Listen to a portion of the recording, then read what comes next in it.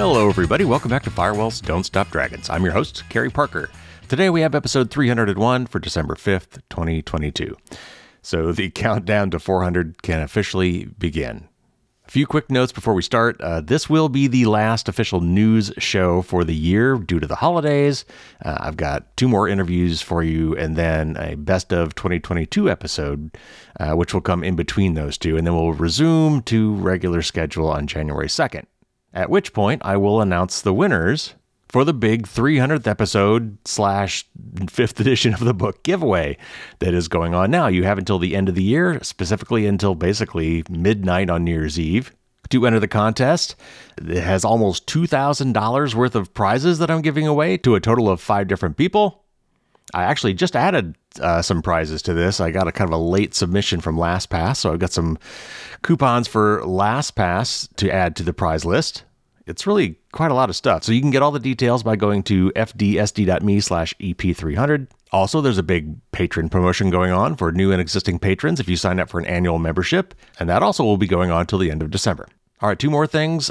Chrome has just released a big update for a 0-day flaw in its browser.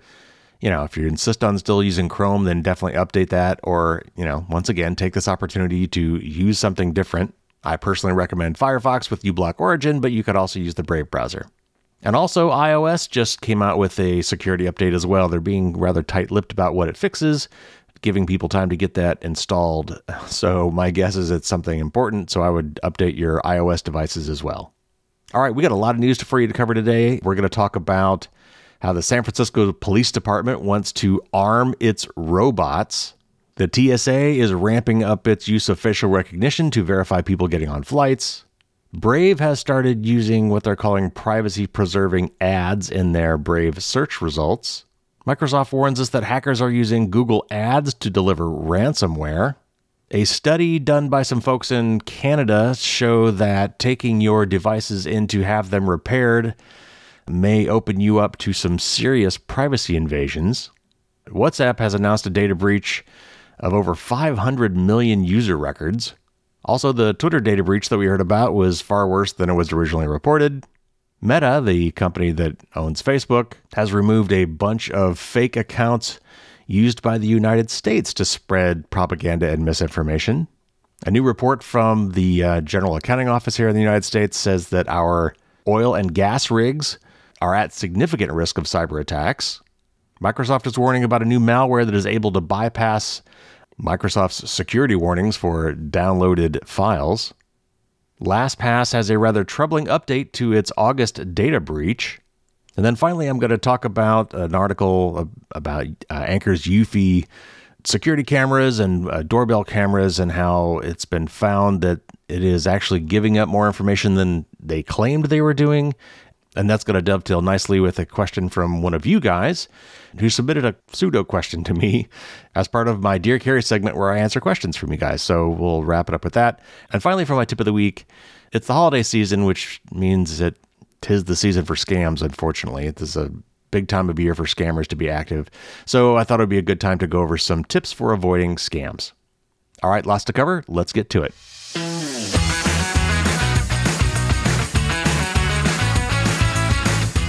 All right, first up, we have this notice from the Electronic Frontier Foundation, who's calling the alarm about a new initiative by the San Francisco Police Department, the SFPD. Let me just read this and I'll give you my take. The San Francisco Board of Supervisors will vote soon on a policy that would allow the San Francisco Police Department to use deadly force by arming its many robots. This is a spectacularly dangerous idea, and EFF's stance is clear. Police should not arm robots. Police technology goes through mission creep, meaning equipment reserved only for specific or extreme circumstances ends up being used in increasingly everyday or casual ways. We've already seen this with military-grade Predator drones flying over protests and police buzzing by the window of an activist's home with drones. As the policy is currently written, the robot's use will be governed by this passage, and this is a quote from their policy. Quote, the robots listed in this section shall not be utilized outside of training and simulations, criminal apprehensions, critical incidents, exigent circumstances, executing a warrant, or during suspicious device assessments. Robots will only be used as a deadly force option when risk of loss of life to members of the public or officers is imminent and outweighs any other force option available to SFPD, unquote. This is incredibly broad language. Police could bring armed robots to every arrest and every execution of a warrant to search a house or vehicle or device. Depending on how police choose to define the words critical or exigent, police might even bring armed robots to a protest. While police could only use armed robots as deadly force when the risk of death is imminent, this problematic legal standard has often been under-enforced by courts and criticized by activists. Okay, so it's a short article, and I really brought it up mostly as an example of what's to come. This is not going to be the first time that law enforcement agencies are going to be wanting to do this sort of thing. And I get it. They don't want to put their officers in harm's way. So they would rather send in a robot. And by the way, if you're wondering what sorts of robots we're talking about here, these are usually little things on wheels. Like these are often used to check out suspicious packages to see if they contain explosives. But they've also got these funky new things from a company called Boston Dynamics and some other companies that are basically ripping off Boston Dynamics that kind of look like headless dogs. They're four-legged robots that are battery operated, remotely operated, and can do some pretty amazing, like creepily amazing things. I'll see if I can't find a link and put one in the show notes so you can see what I'm talking about.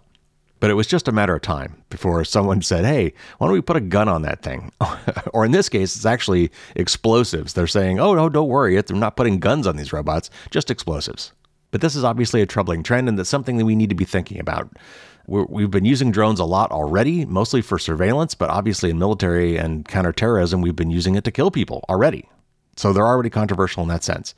But it's just a matter of time before we start trying to do the same things locally with law enforcement. So we need to be thinking very carefully about what we want to allow robots to do. And I think I am firmly in the camp that we should not allow law enforcement robots to have lethal force. But these are debates that we need to have, so I really am bringing this up so you could be thinking about it because this is getting real, and it may be coming to your town at some point. The other thing to keep in mind is even if we trust the respective law enforcement agencies to do the right thing with these devices and only use them in the most dire of circumstances when there is no other option, these things are remotely controlled. These things run software. Software has bugs. These things can and will be hacked. Also, people that work for these law enforcement agencies are human. They are flawed. They can go rogue. They can make mistakes. So we're not going to be able to prevent criminals and terrorists and other ne'er-do-wells from using remote technology and robots to do nefarious things. But we can decide as a society what we want to allow our law enforcement agencies to be able to do with these technologies. All right, moving on. This is from the Washington Post. It's about facial recognition technology expanding its use in our airports.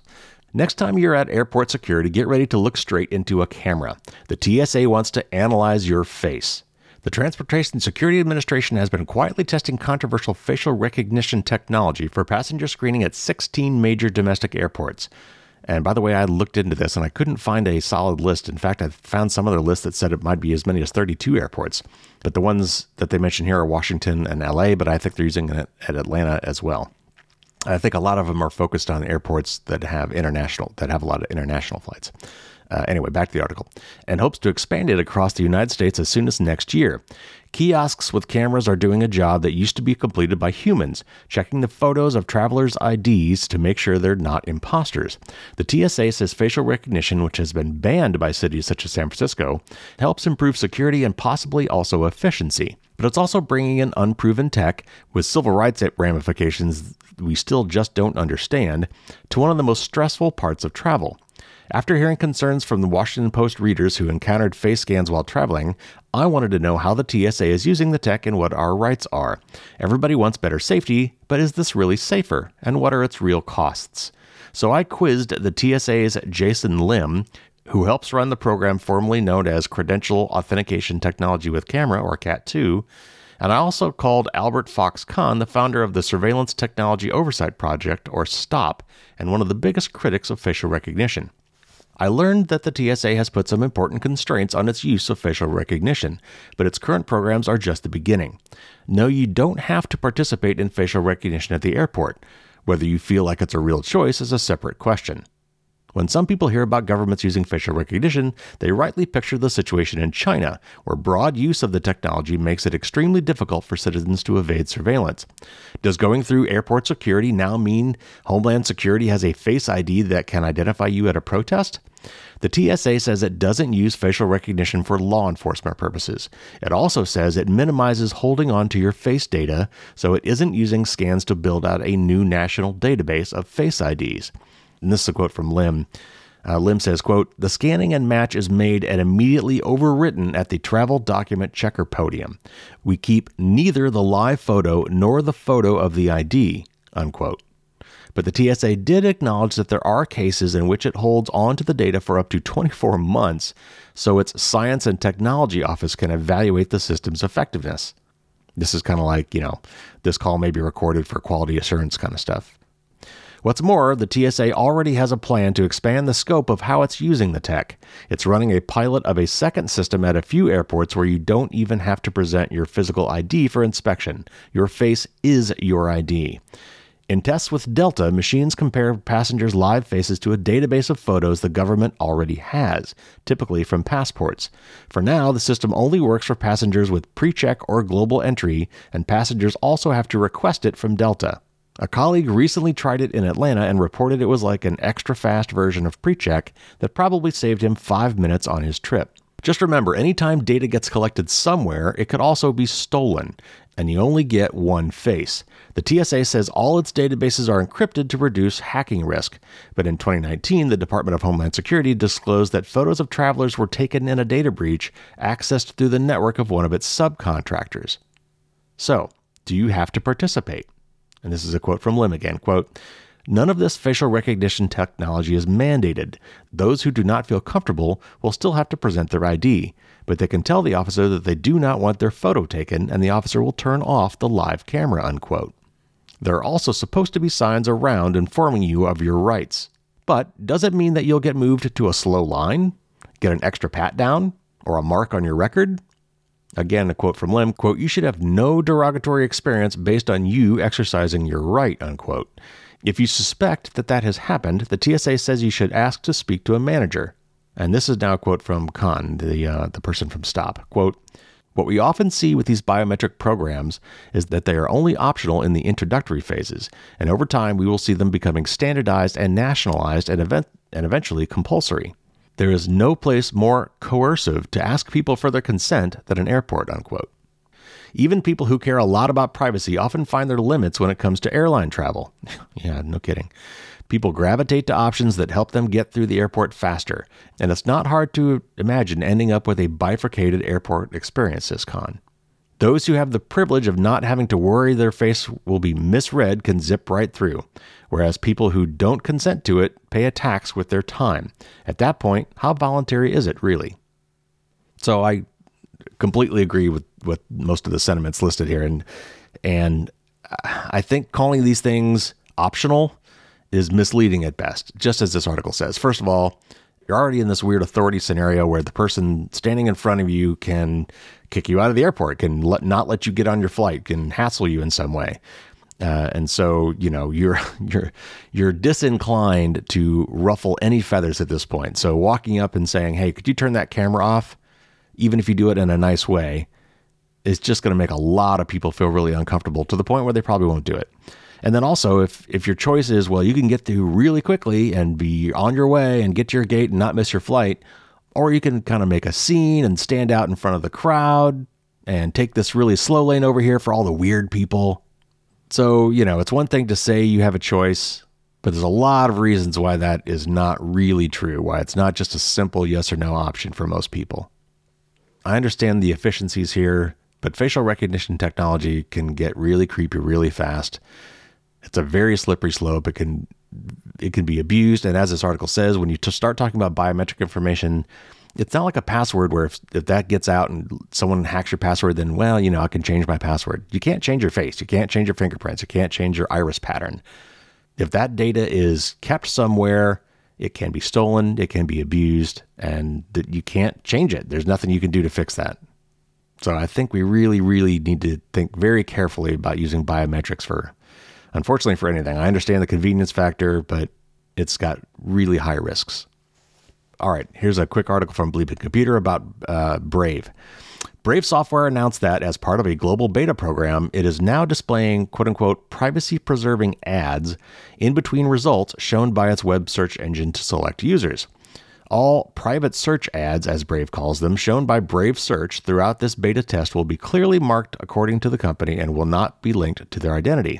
And this is a quote from Brave, quote, "By design, Brave Search ads are anonymous, clearly marked, and follow Brave's commitment to putting users first and to ethical and transparent advertising practices," unquote. Brave added that its search engine would only use the user's search query, country, and device type to deliver the ads and would not create advertising profiles on their searches to push personalized ads.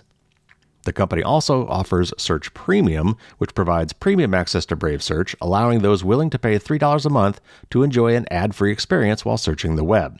This helps users, quote, directly support Brave's mission to make the web a more private place with independent search, unquote.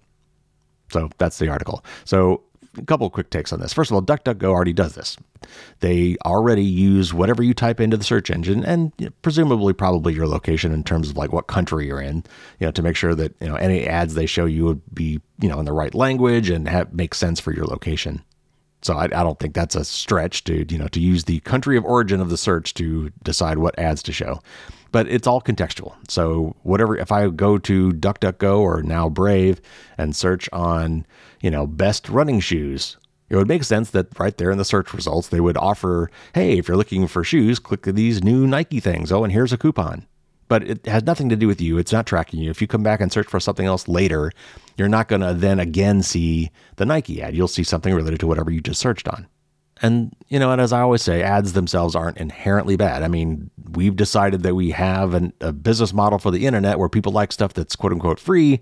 And so, these companies that have to monetize somehow, these services they're offering do cost money.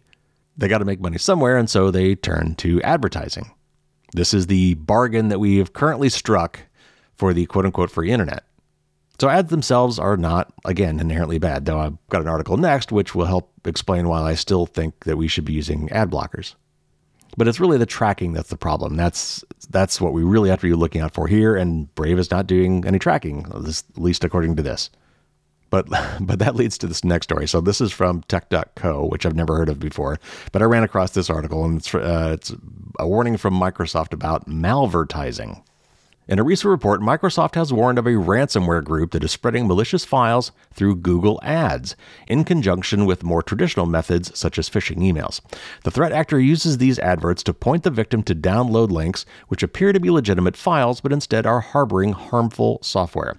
Microsoft research has shown that a threat actor, dubbed as DEV0569 by the company, has been inserting dangerous malware into Google Ads in an attempt to trick users into downloading malicious files, believing them to be genuine software. Between August and October of 2022, Microsoft researchers observed activity where links in Google Ads, as well as phishing emails and blog posts, directed users to software downloads such as Adobe, TeamViewer, Zoom, and others. Instead of the legitimate software, users would download ransomware, which would then attack the user's systems. Microsoft has confirmed that all identified instances of Google Ads being used as a distribution system have been reported to Google. Using adverts to infiltrate systems in this way, known as malvertising, may be new to many users, who are likely much more familiar with more traditional practices such as phishing emails. So this article, by the way, goes on to have lots of suggestions for what company IT departments could do to mitigate these risks. So it sounds like this, I've never heard of Tech.co, but it sounds like it's kind of geared toward enterprise and maybe enterprise IT departments. But most of the things they recommended were not particularly relevant to, average consumers, so I didn't include them here. However, I did notice that they didn't say anything about using ad blockers. And so I would suppose Microsoft probably wouldn't suggest that since they do have their own ad business. But man, it really seems like that's something that you should at least consider doing. But this does underscore why I still feel perfectly justified in saying and recommending to people, as I do, that you use an ad blocker. I do understand the financial aspects of this. I just talked about those. But I certainly believe you are within your rights to block ads if you wish to do so. And I think you've got a legitimate reason to do so. I mean, there are cases where ads could be laced with JavaScript that actually does direct harm, or they can trick you into clicking on phishing sites or into downloading infected documents or software. So I think we are all certainly within our rights to not look at ads if we don't want to. However, on the flip side of that is, I also understand that a website may not want to show you their contents if they detect that you are blocking their ads. That is the trade-off. That's what we're looking at here. But what I really, really wish we could do is find some other business model for the internet instead of advertising. There's been all sorts of talk over the years about, using micropayments of some sort, throw in blockchain there because, why not?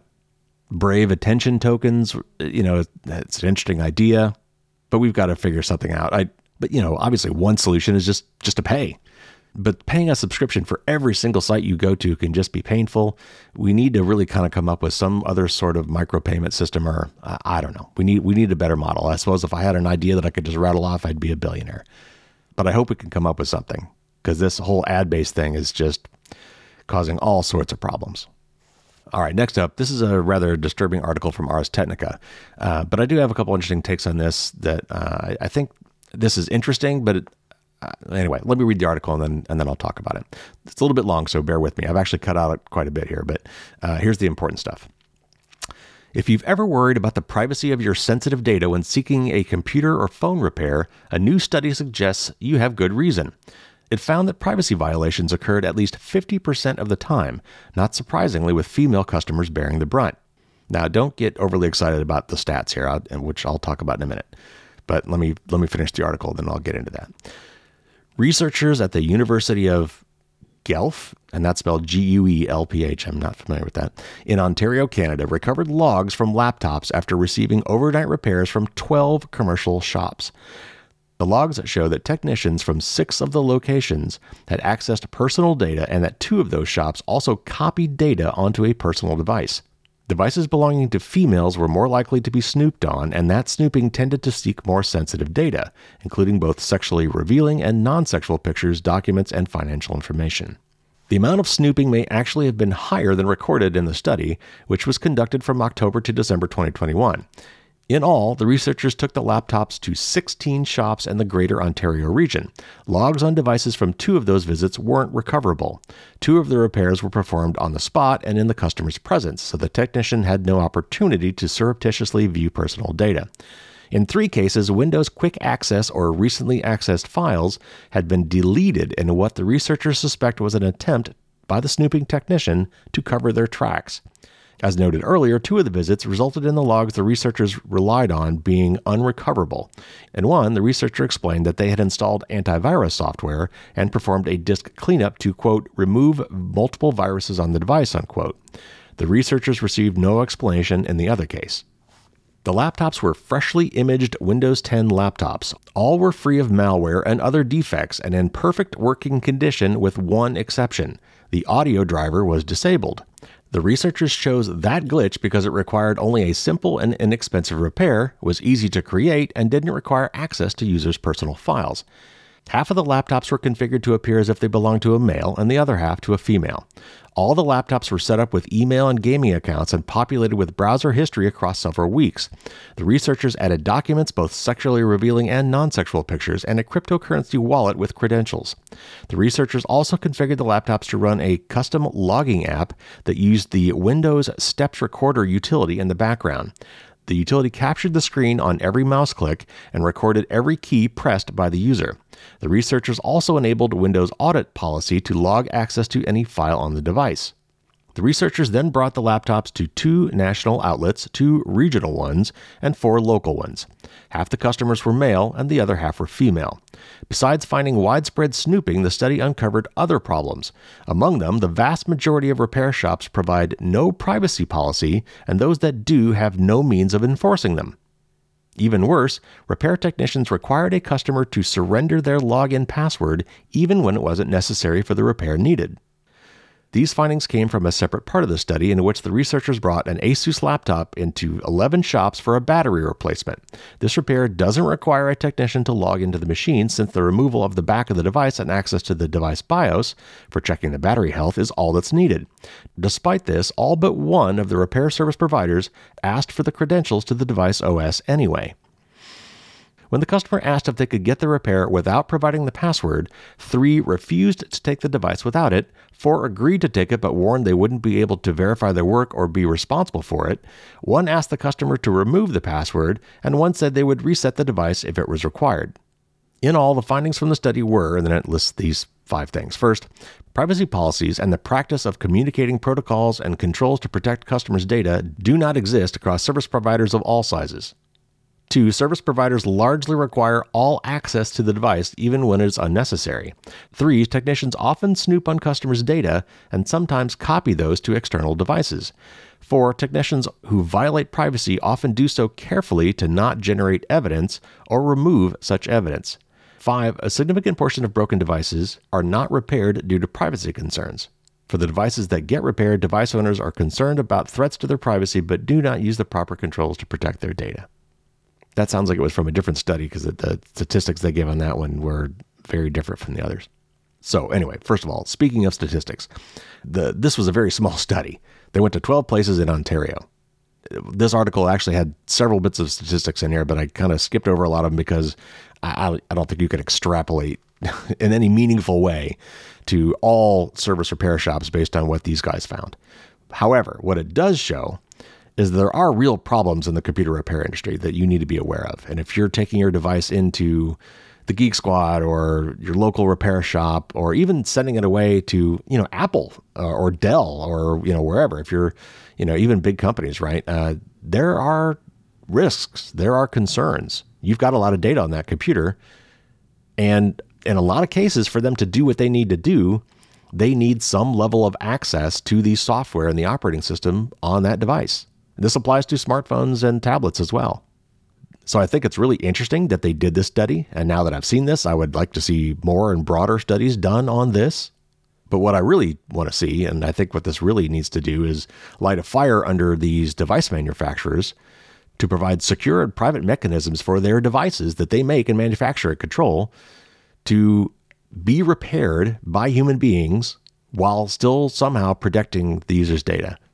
It's like we need a certain type of administrator account available, which hopefully the user would have the option to create and not be there by default, that would allow technicians to do some level of software-based diagnostic and repair work while still preserving the integrity and the privacy of the personal data on that device. From a hardware perspective, I think there's a lot of things we could do that would allow manufacturers to run a series of tests, but would also not give them direct access to user data. I know that some companies do some of these things already. I think Apple already has some of these things built in.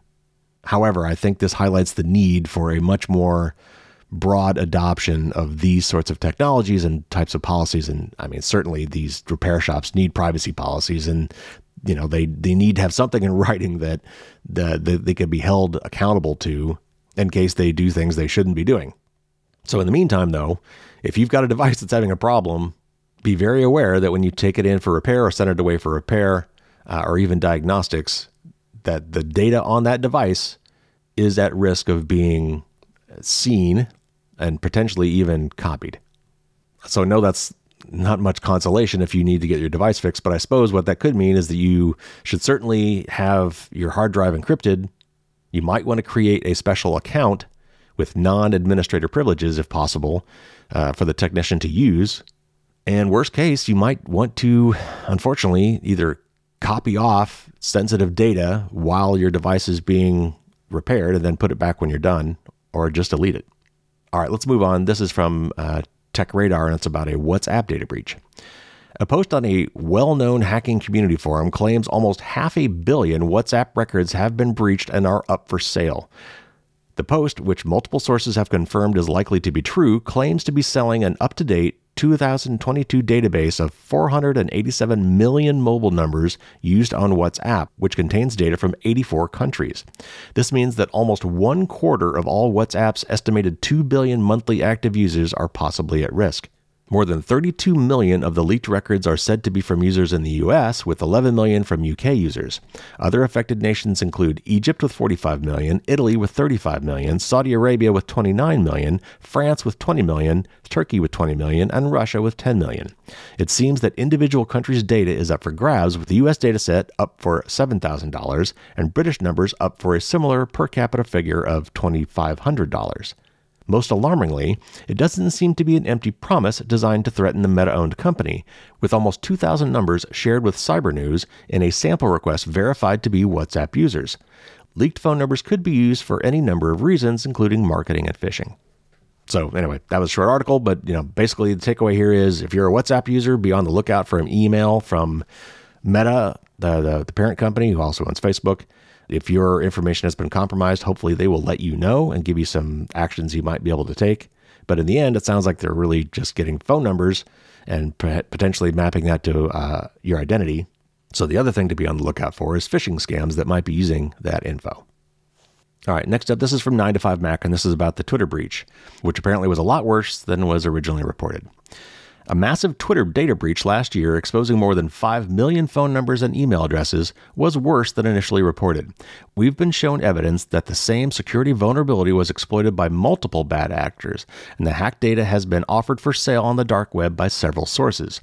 It had previously been thought that only one hacker gained access to the data, and Twitter's belated admission reinforced this impression. HackerOne first reported the vulnerability back in January, which allowed anyone to enter a phone number or email address and then find the associated Twitter ID. This is an internal identifier used by Twitter, but can readily be converted to a Twitter handle. A bad actor would be able to put together a single database which contained Twitter handles, email addresses, and phone numbers. At the time, Twitter admitted that the vulnerability had existed and subsequently had been patched, but said nothing about anyone exploiting it. Restore Privacy subsequently reported that a hacker had indeed used the vulnerability to obtain personal data from millions of accounts. There were suggestions on Twitter yesterday, and this would have been last week for you, that the same personal data had been accessed by multiple bad actors, not just one. 9to5Mac has now seen evidence that this is indeed the case.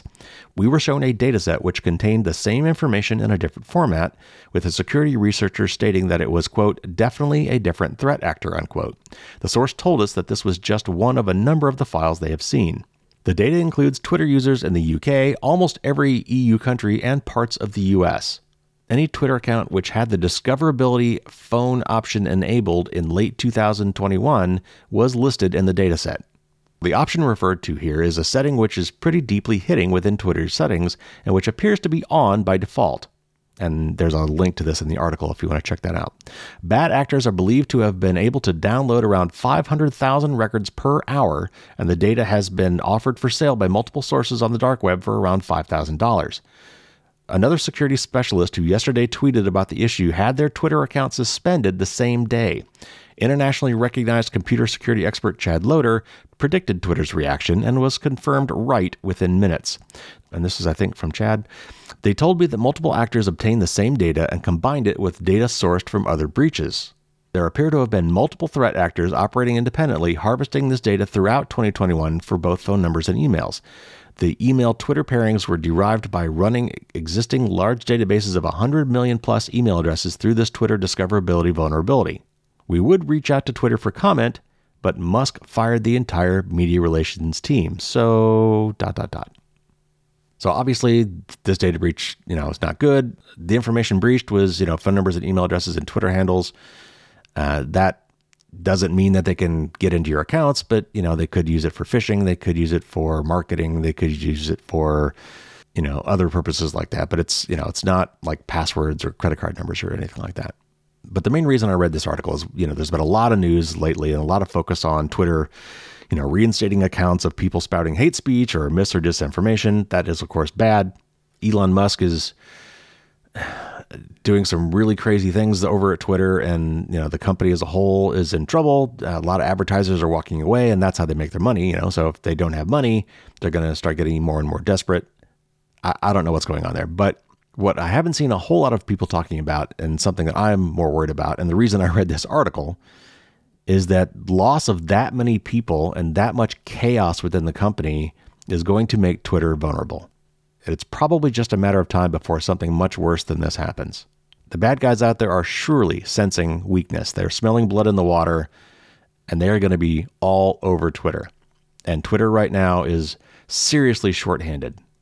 So strap in, everybody. I think it's probably going to get worse. All right, next up, this is from Bleeping Computer. Meta has removed several accounts on Facebook and Instagram associated with the U.S. military, saying they were used as part of covert influence operations targeting the Middle East and Russia. Meta says it removed 39 Facebook accounts, 26 Instagram accounts, 16 Facebook pages, and 2 Facebook groups for violating its coordinated inauthentic behavior policy. The most successful of these Facebook pages had 22,000 followers. The more extensive group counted 400 members, while one of the banned Instagram accounts had 12,000 followers. And this is a quote from Meta's announcement. It says, quote, "The U.S. network, linked to individuals associated with the U.S. military, operated across many internet services and focused on Afghanistan, Algeria, Iran, Iraq, Kazakhstan, Kyrgyzstan, Russia, Somalia, Syria, Tajikistan, Uzbekistan, and Yemen," unquote. Meta found the inauthentic accounts after an internal investigation was launched following information by independent researchers at Graphica and the Stanford Internet Observatory, who published a 5-year overview of pro-Western covert influence operations in August of 2022. The disinformation network operated in clusters that promoted specific topics corresponding to audience interest from the mentioned countries. The posters pretended to be locals in those countries, using fake photos generated by GAN, or Generative Adversarial Network tools, to evade exposure by reverse image searches. In other words, they came up with fake faces. And that's a thing. And you could do that yourself, by the way. Just go to the website thispersondoesnotexist.com to see what I mean. Notably, some of the banned pages used their own unique logos and visual style and linked to matching accounts on YouTube, Twitter. I don't know this one. Vkontakte? I've never heard of this one. Vkontakte, and dedicated websites. This is a quote from Meta. Quote, "They posted videos, articles, photos, and memes about the country they focused on. When these brands ran the same image or meme, they would each superimpose its own logo on it, likely to make the content appear more unique and credible," unquote. A giveaway that these were fake accounts was that they were posted during U.S. business hours and not in the time zones of the countries they were supposedly based in. The people behind these clusters posted in Arabic, Farsi, and Russian to praise the U.S. military and raise terrorism concerns in regions of particular interest. The fake accounts used $2,500 in advertising on Facebook to ensure their disinformation content would reach more users. In many cases, the campaigns criticized Iran, China, and Russia, focusing on the Russian invasion of Ukraine, China's oppression of the Uyghur people, and the two countries' support of the Taliban regime in Afghanistan and Iran's influence in the Middle East. Previously, in September 2022, Facebook removed disinformation networks from China and Russia, with the latter using a staggering 1,633 fake accounts and 703 pages. So I read that article. I'm not going to say a whole lot on that other than, you know what? We do it too. And I think Meta was perfectly in the right to treat, U.S. misinformation and disinformation campaigns just like they would treat any other. All right, let's move on. This is from TechCrunch. The Government Accountability Office, or the GAO, said in a new report that the network of over 1,600 offshore facilities that produces a significant portion of U.S. domestic oil and gas are at growing risk of cyber attacks. The warning comes more than a year after ransomware attacks targeted Colonial Pipeline, bringing the U.S. oil pipeline system relied upon by millions of Americans to a standstill. The watchdog warned that not only has the government identified the offshore oil and gas sector as a target of malicious state actors, particularly those backed by China, Iran, North Korea, and Russia, but said operational technology, or OT, often used by these facilities to monitor and control physical equipment, contains multiple security flaws that could allow attackers to remotely take control of various functions, including those critical to safety. U.S. cybersecurity agency CISA has released several advisories about OT vulnerabilities this year alone, detailing issues like weak encryption and insecure firmware updates, and urged impacted users to identify baseline mitigations for reducing potential risks. The GAO noted in its new report that legacy OT infrastructure still in use at many facilities is also vulnerable due to the lack of both built-in cybersecurity measures and software security patches. The report notes that older devices, quote, do not have the capability to log commands sent to the devices, making it more difficult to detect malicious activity, unquote. The U.S. watchdog is calling on the Department of the Interior's Bureau of Safety and Environmental Enforcement, or BSEE, which oversees offshore oil and gas operations, to address these growing security risks. It says that the agency had initiated efforts to address these cybersecurity risks as far back as 2015, but has yet to take any substantial action almost a decade later. The GAO notes that the BSEE started another such initiative earlier this year and hired a cybersecurity specialist to lead it, but the agency later said the effort was put on hold until the specialist is, quote, adequately versed in the relevant issues, unquote.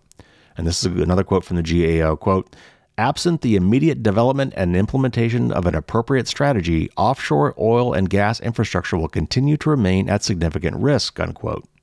And the GAO also noted that a successful attack on offshore oil and gas infrastructure could have catastrophic consequences, including, quote, deaths and injuries, damaged or destroyed equipment, and pollution to the marine environment, unquote.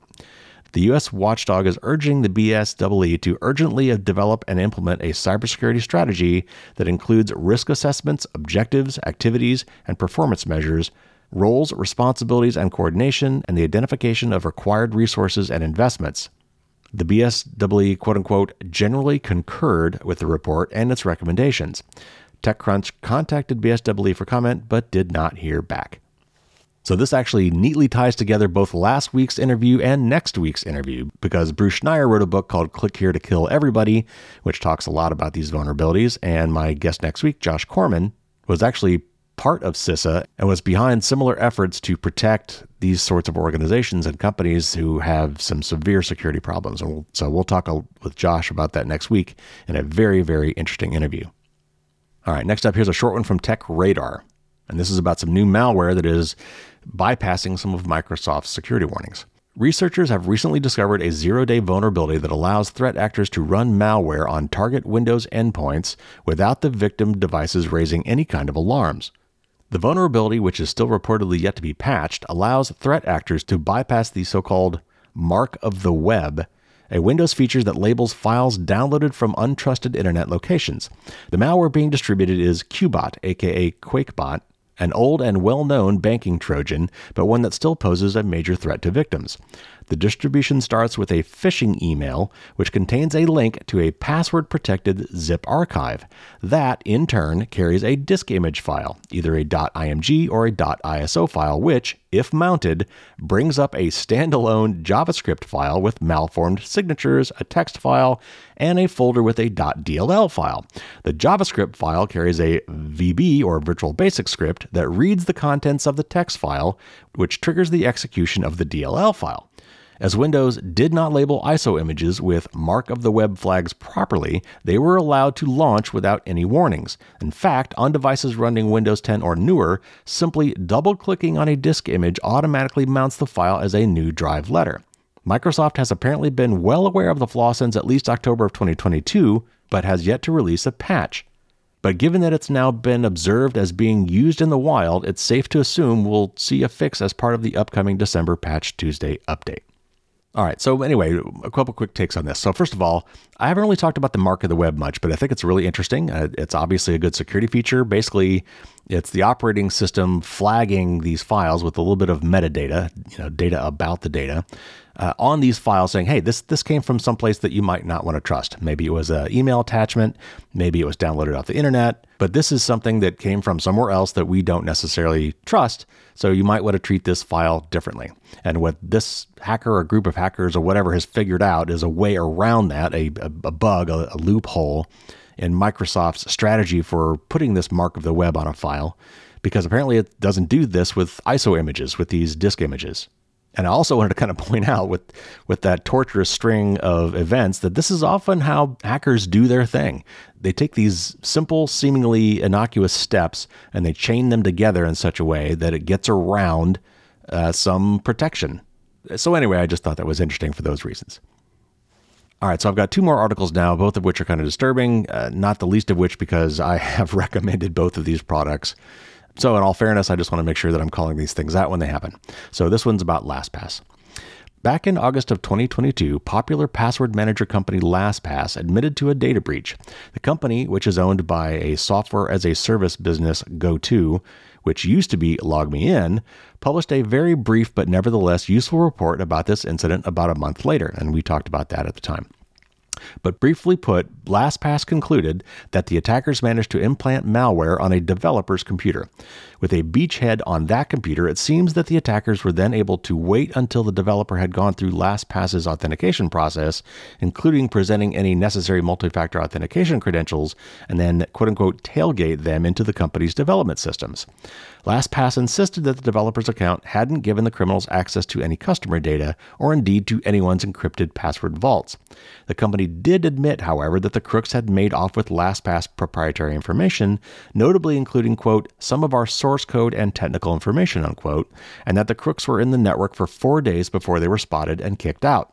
Right at the end of November 2022, however, LastPass further admitted that there was a bit more to the story than perhaps they'd hoped. According to a security bulletin dated November 30th, the company was recently breached again by attackers, quote, using information obtained in the August 2022 incident, unquote, and this time customer data was stolen. In other words, even if the criminals weren't able to dig around in customer records directly from the account of the developer who got infected by the malware attack in August, it seems that the crooks nevertheless made off with internal details that indirectly gave them, or someone to whom they sold the data, access to customer information later on. Unfortunately, LastPass isn't yet giving out any information about what sort of customer data was stolen, reporting simply that it is, quote, working diligently to understand the scope of the incident and identify what specific information has been accessed, unquote. All that LastPass can say for sure right now, and this was as of December 1st, is to reiterate that, quote, our customers' passwords remain safely encrypted due to LastPass's zero-knowledge architecture, unquote. Zero knowledge is a jargon term that reflects the fact that although LastPass holds some sort of data in its customers' password vaults, it has no knowledge of what that data actually refers to, or even if it actually consists of account names and passwords at all. In short, even if it ultimately turns out that the crooks could have made off with personal information, such as home addresses, phone numbers, and payment card details, though we hope that's not the case, of course, your passwords are still as safe as the master password you originally chose for yourself, which LastPass's cloud services never ask for, let alone keep copies of. If you're a LastPass customer, we suggest you keep an eye on the company's security incident report for updates. So I've got a few things I need to say about this. First of all, as LastPass says, and as this article says, your LastPass data, whether it's passwords or secret notes or whatever you decide to put in your vault, is encrypted locally on your device, either on your phone or on your computer. It never leaves your device unencrypted. It is encrypted with your master password. LastPass does not know this password, therefore LastPass cannot look into your encrypted vault. Unless, of course, you picked a really crappy master password, which can be guessed. Also, this is really, I guess, maybe technically not a new breach. This is kind of an extension of the original August breach. It does seem like personal information may have gotten loose here. They don't know what yet. My guess is that once they figure out what information may have been taken, they will then notify people whose data was taken. It sounds like it would just be kind of general things like your name and email address. Hopefully not credit card information. That's usually kept pretty secure, but we don't know yet. I also want to say that, this can really happen to anybody. LastPass is a prime target often because it's popular. It's a well-known company. The bad guys are going to go where the most information is. And so it's not surprising that LastPass was a target. I haven't seen any evidence so far that tells me that LastPass was being negligent or that their product was insecure. So far, they have appeared to have been open and honest about what's going on. That's a good sign. They've always done so in the past. A lot of companies would sit on this until they had more information. LastPass is being more forward. I think that's a good thing. So while this is obviously not good news, you never want to see things like this. This can happen, I think, to anybody. I so far have not seen any reason to make me change my recommendation, as LastPass is one of the better password managers. Nowadays, I push people toward Bitwarden more than I do LastPass. For me, it's almost a toss-up, honestly, between LastPass and Bitwarden. Bitwarden has some really good properties too. I've been using LastPass a long time, and I don't see any reason not to keep using it. So it's kind of the one I still kind of go to. It's the one I know the best. So I tend to recommend it more. But Bitwarden is also very good. It's open source. It's cheaper. It has all the same main features. If you haven't picked a password manager yet, maybe pick Bitwarden. 1Password is also good. But LastPass, as near as I can tell, has done a fine job here as well. These things are going to happen. They're a big target. It's not surprising that someone's going to try to get in there, and apparently someone did succeed. Now it remains to be seen what kind of information was actually taken, and my guess is that if your information was affected, that LastPass will be sending you an email, so be on the lookout for that, and then take whatever remedial action that they recommend. All right, last up, and this is going to lead into my Dear Carrie question for this week, and this is from Mac Rumors.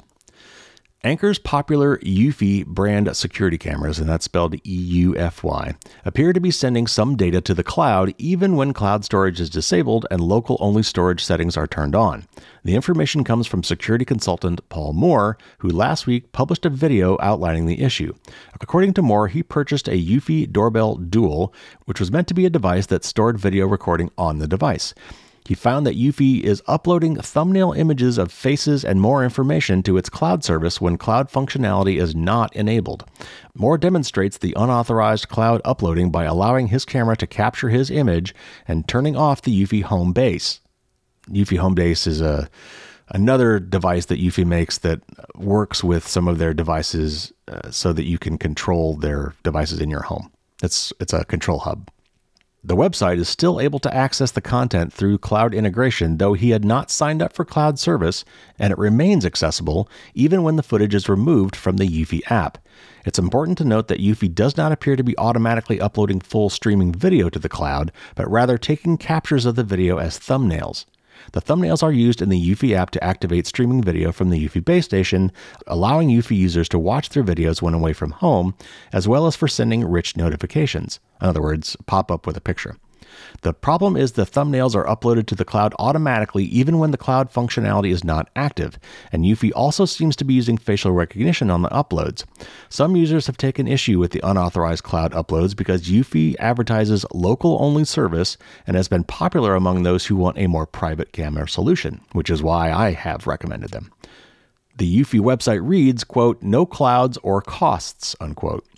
Moore suggests that Eufy is also able to link facial recognition data collected from 2 separate cameras and 2 separate apps to users, all without camera owners being aware.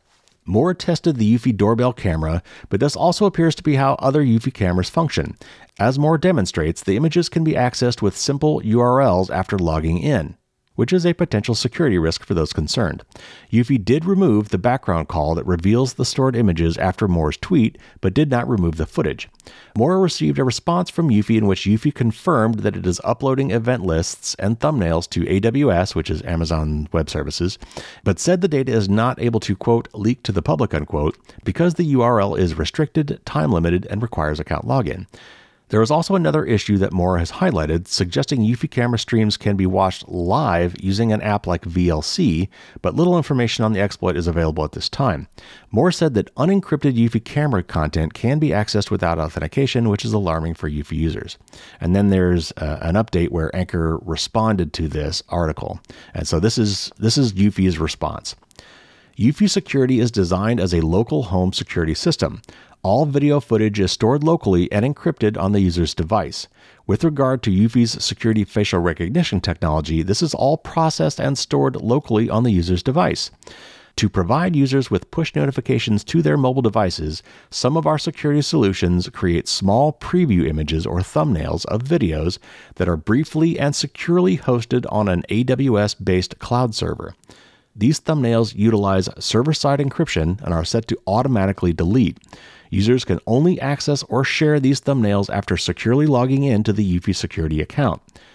Although our Eufy security app allows users to choose between text-based or thumbnail-based push notifications, it was not made clear that choosing thumbnail-based notifications would require preview images to be briefly hosted in the cloud.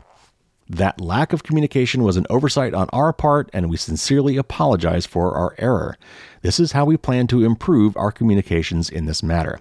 1. We are revising the push notifications option language in the Eufy security app to clearly detail that push notifications with thumbnails require preview images that will be temporarily stored in the cloud. 2.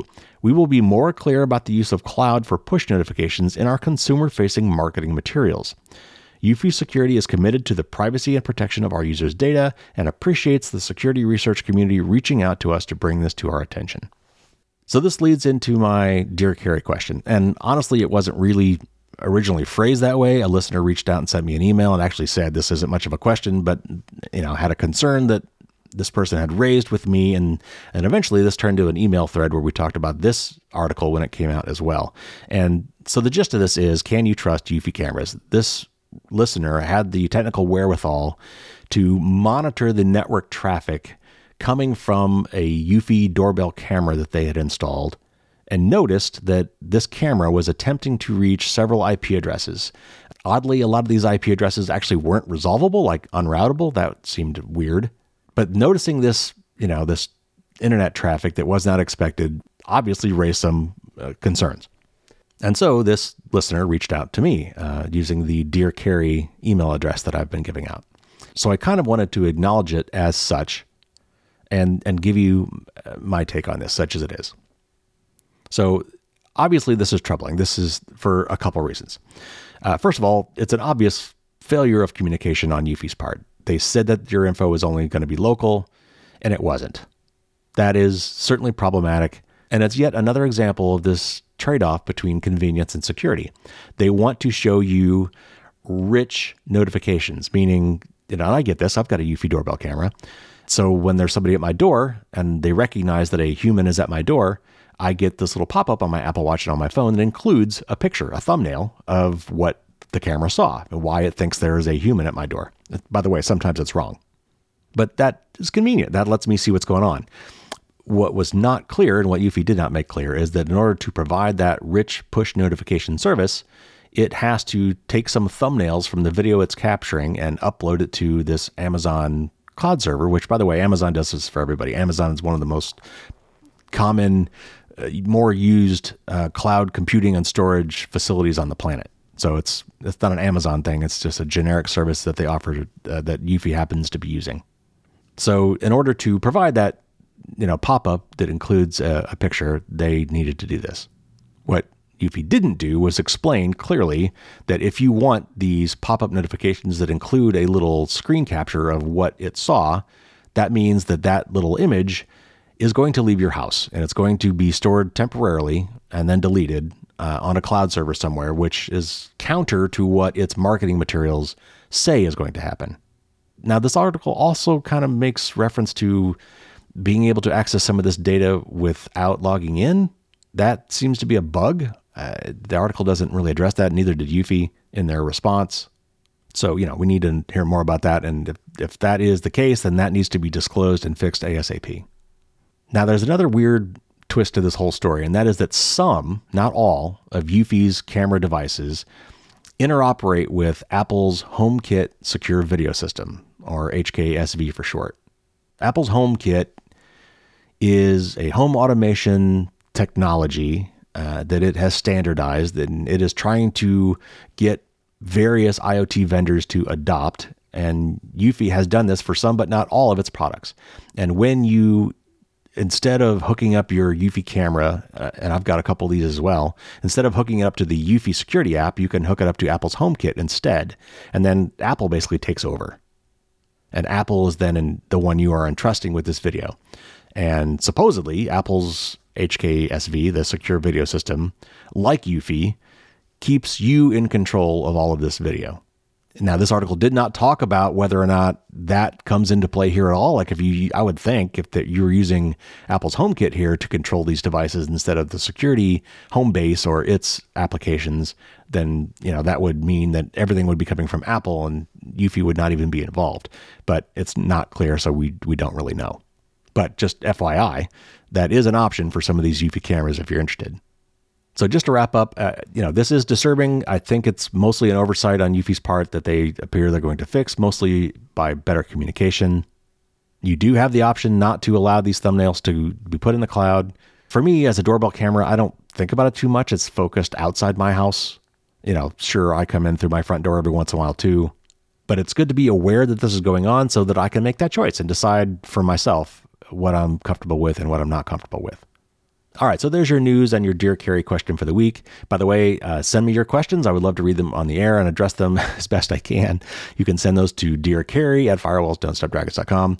And if you go to fdsd.me/Q&A, as in questions and answers, Q&A, it will give you all the details you need for submitting those questions. And by the way, this listener just won a free copy of my book. I reached in the grab bag of all the people who had submitted questions, and it also turned out that this person was the one that won the book this month. So there are incentives for submitting your questions. Now, my tip of the week this week is with the holiday season upon us, basically it is also a time for scammers. This is the time of year when scammers are very, very active. People are spending a lot of money. They're doing a lot of purchasing from stores they wouldn't normally buy from. They're giving money to charities around this time of year. So it's just a prime time for scams, unfortunately. So as usual, I've already written an article about this and I've sent this to my newsletter subscribers. You've already gotten a lot of this information, but for my tip of the week, I want to get this to my listeners here as well. And so first of all, phishing is a big one. So let's talk about some basic phishing protections that you need to be thinking about. Obviously, one of the first things is, if you read something that's either too good or too bad to be true, it probably is. Anything that gets you really worked up, anything that makes you anxious or angry or even really happy. Maybe you won some amazing prize, right? That should immediately trigger a red flag that this could be wrong. Any email or text message you get that has really bad grammar or a lot of spelling mistakes should be a tip off that something's not right. Companies that really do know you and have business with you, like your bank or Amazon or Apple, they know your name and they should use that name in any communication so that you can know that they do know who you are. And, your email address is obviously not sufficient. I've gotten many spam and scam emails and it's like, hey, CBP2, you got a problem with your account, instead of, hey, Carrie Parker. That should tip you off right there that it's a scam.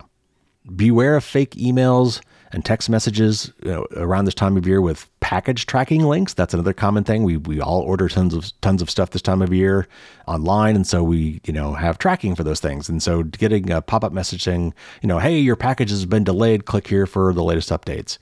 That'd be very tempting to click on. And you probably do have multiple packages, in the next few weeks being delivered. So you might, just think, oh, that's just one of the things I ordered. Let's see what's going on. Be very, very careful. Also, you might get an email that says, oh, Harry, here's your receipt for that $5,000 thing you just ordered. Everything's good. We'll deliver it soon. Hey, but if you have any problems with this, or if you didn't really order this, or if you want to cancel your order, click here, or attached is the invoice, open up the invoice to get more information. Those links are probably taking you to phishing sites or malware sites, and those attachments are quite likely infected with viruses and such. So be very careful. As always, don't click on links or open any attachments that you didn't ask for or explicitly expect to receive, even if it's from somebody you know. The sending information for messages can be fake, and your friends' accounts may be hacked. It may actually be coming from them, but it still could be bad. Beware of any message or phone call claiming that, you owe money, or you broke the law, or, you have an account problem, or we've detected a computer problem. If you get cold calls or messages out of nowhere claiming these sorts of things, be very, very suspicious. And note this is another great reason for using a password manager, because password managers will not be fooled by phishing sites. Lookalike and fake websites, when you go to them and you say, why is my password manager not offering to fill in my credentials here? It's probably because you're not on the site you think you are.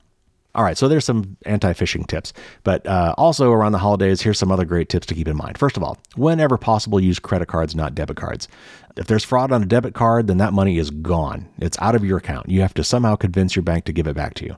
Credit cards, you're not out anything until you pay the bill, and you've got plenty of time to find the scams and report them and be off the hook. Gift cards can be really dangerous. Make sure to only buy gift cards from reputable stores. And before you leave the store, I would open up the card to make sure that it has not already been used. Like usually there's a little peel off thing on the back. Make sure that someone hasn't somehow peeled that off and already used that card and put it back. And just make sure that the card is really in there and it looks valid. During this time of year, keep a really close eye on your bank account and credit card transactions. If you see something fishy, report it immediately. If you haven't already done so, I would put notifications on your accounts. Most banks and credit cards allow this now. You can have it notify you if there's any weird, large transactions or foreign transactions or other kind of unusual account activity. Set those up and help you keep an automated eye on your stuff. Don't broadcast your travel plans ever, but during the holidays, it's not a great time to be advertising that, hey, my house is going to be empty for 2 weeks because we're going to be in the Bahamas. And also, by the way, don't do that to other people. On your social media account, say, hey, hope you enjoy your 2-week trip to the Bahamas next week. You should also be aware of any time you get a pop-up or someone tells you that, hey, you need to install this app or on your phone or a computer for me to help you. Or, you need to update your driver, or you need this plugin for your browser. Anything prompting you to install something that you weren't expecting is suspicious. No reputable service or company will ever ask you for your password, via text or phone call. Whenever you have an actual problem with a government account, the IRS or Social Security or whatever, or even local government stuff as well, they will send you something to your address on record in physical mail via snail mail. You are not going to be called by those people saying you've got a problem and expect you to do something right then and there on the phone to fix it. Watch out for phony charities around this time of year, especially the really pushy ones. If you actually answered this phone call and they're being really, really pushy and don't want to let you go, just forget it. Just hang up. Finally, if you haven't already done so, this is a great time to freeze your credit. If you're not somebody who is constantly getting new credit cards or opening loans or things like that and don't often need access to your credit, this is a good thing to do. Freeze your credit at all the major bureaus. And then finally, turn on two-factor authentication everywhere you can. And finally, if you are a victim, you should report it. If you go to my article on this, I've got some links for how to report this in the United States, but your country may have its own things, but you should definitely let them know so they can be aware these things are happening and maybe do something about it. All right, so that's a bummer to think about, but during the holidays, we got to be safe. So there you have it, everybody. There's your news, your Dear Carrie question, and your tip of the week.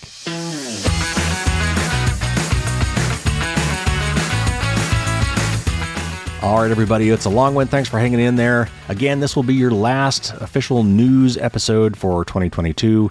I've got a great interview next week with Josh Corman. Then we've got our best of 2022 episode, which I will actually include a few snippets from my patron-only podcast stuff, my patron-only bonus content, just to give you a little taste of what's going on there. So that will be good. Even if you've been a loyal listener all year, there will still be some new stuff in the best of 2022 episode. And then I've got a great interview with the CEO of Safing about VPNs and reverse firewalls and some things like that. So that'll come up after that. And then we'll be in a new year after that. And we'll talk about New Year's resolutions and winners of the contest and things like that. So for the contest, go to fdsd.me/EP300. You can get all the information there. Again, almost $2,000 worth of stuff I'm giving away. You've got until the end of the year to do that. And I've also got a great patron promotion going on right now for new and existing patrons. All you got to do is sign up for an annual membership. Go to fdsd.me/coinpromo, and you'll get all the information and details there. Send me your questions. I would love to answer them on the air, at least as best I can. And you can do that by going to fdsd.me/Q&A. And note that the 5th edition of the book is now pre-orderable on Amazon. And you can find that by going to, wait for it, fdsd.me/book. Now, a couple things to note real quick. The price that's listed now is too high. I don't know where they got that price. That is not going to be the final price of the book. The description is also a little bit off. There's some edits that need to be done to that. And the release date is wrong. It will actually be much sooner than February 7th, which is what it currently says. But it is there, and it is pre-orderable. You can see the cover. And I am really hoping that it is actually going to be shippable before Christmas. But, hey, if you really want to give this for a gift for Christmas, you can always just take a picture of the cover and just wrap up the cover in a box and then give them the actual book later. Also, if you're still looking for gifts, check out my best and worst gift guide. And of course, there are some great free downloadable coupons there if you want to help some of your friends and family to increase their security and privacy. All of that can be found on my website. All right, everybody, thanks for tuning in. Have a very happy holidays. So until next week and throughout this month especially, stay safe out there and don't get caught with your drawbridge down.